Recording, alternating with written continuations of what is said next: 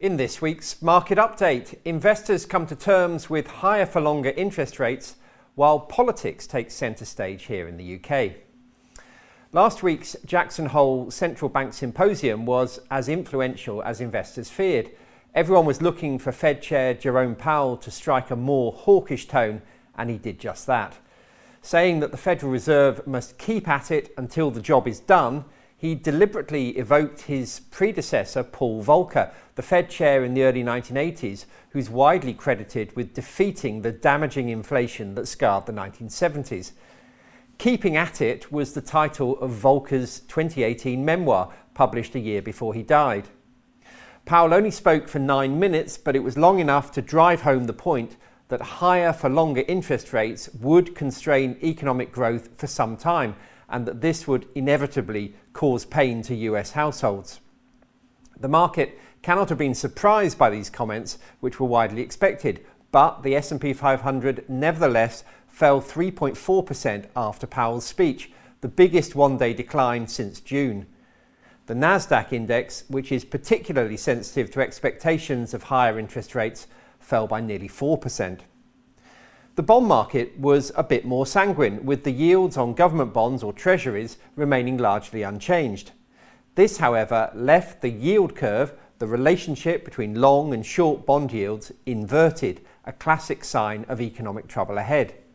When the yield on 2-year treasuries is higher than that on the 10-year bond, as it is today, it's often been a signal of a recession in the months ahead. Higher short yields than longer ones are a kind of market shorthand for the expectation that near-term interest rate policy will damage long-term growth prospects. Powell's message was clear. His view of inflation has changed markedly from the same Jackson Hole event last year, when he suggested that rising prices would be a short-term or transitory phenomenon. That view has clearly been overtaken by events, with US inflation close to double digits and higher still on this side of the Atlantic. Most importantly, Powell poured cold water on the market's expectation that a short-term increase in interest rates would give way to a subsequent cut in rates next year. He said the historical record cautioned against easing policy prematurely and warned that not getting on top of inflation would risk it becoming baked into people's expectations and so entrenched.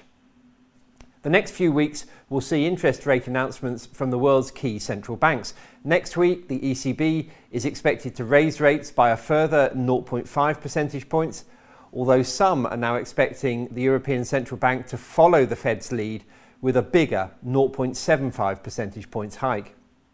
The Bank of England follows on the 15th of September. Again, the expectation is that the bank will continue raising rates despite growing fears of a looming recession. Then, on the 21st of September, it's the Fed's turn. Having raised rates by 0.75% in both June and July, it's expected to raise by the same amount next month too. By February, the expectation is that US interest rates will be 3.8%. At the beginning of this month, the forecast was 3.3%. The challenges in the world's 3 main regions are clearly different. The US has an inflation problem, and the Fed is clearly still confident that the economy is strong enough to withstand interest rates at a high enough level to get on top of rising prices. Meanwhile, over in Asia, the world's second biggest economy, China, faces more of a growth challenge after Beijing's zero COVID policy effectively shut down large parts of the economy for much longer than we experienced in the rest of the world. China is also battling with a bursting property bubble after years of overinvestment, which has driven supercharged economic growth in the country but created an unstable, over-indebted system. Meanwhile, here in Europe, we have the worst of both worlds, with inflation running at levels not seen for 40 years, coupled with stagnant economic growth and a growing cost of living crisis. Both have been exacerbated by the war in Ukraine, which has seen supplies of Russian gas curtailed, sending prices spiralling higher. The stagflationary problems in Europe are being reflected in the currency markets, where investors are looking through the positives of higher interest rates to the negatives of looming recession. Both the euro, already down 15% against the dollar this year, and the pound, well below $1.20, are on the back foot. One of this week's main economic highlights will be inflation data in Europe. Inflation in Europe hit 8.9% in July and is expected to top 9% when the August figure is announced on Wednesday. Germany's central bank chief has warned that inflation will not subside through 2023 as it's being driven by higher gas prices, which last week hit another record high.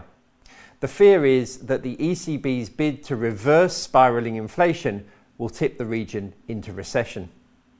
The other main number to keep an eye on will be US jobs data, with Friday's non-farm payrolls expected to show another strong rise in job creation. With expectations of another 290,000 increase in jobs, this will be the 20th consecutive month of positive growth in the employment market. And it's not just jobs that are strong in the US. Retail sales are positive too, with the likes of Macy's last week topping analysts' expectations. All in all, there's no reason yet for the US central bank to hold back from tightening policy. It's a much more nuanced situation elsewhere, not least here in the UK, where the focus will be firmly on politics this week as the Conservative leadership challenge comes to an end with the announcement next Monday of the next Prime Minister to replace the ousted Boris Johnson. Liz Truss remains the firm favourite, but there are big question marks over how she intends to deal with the country's growing cost of living crisis as the price of gas in particular spirals out of control. The average annual cost of heating a British home was £1,200 6 months ago, but the soaring cost of wholesale gas means it's likely to exceed £5,000 by the end of the upcoming winter. With the cost of petrol and food also rising sharply, basic living costs are becoming unaffordable for many of the most vulnerable.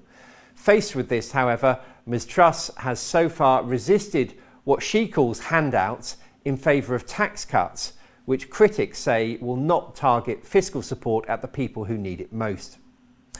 Well, all will become clear very shortly, not least because whoever wins the leadership race is expected to hold a mini emergency fiscal event by the end of September, ahead of the full-blown budget scheduled for October.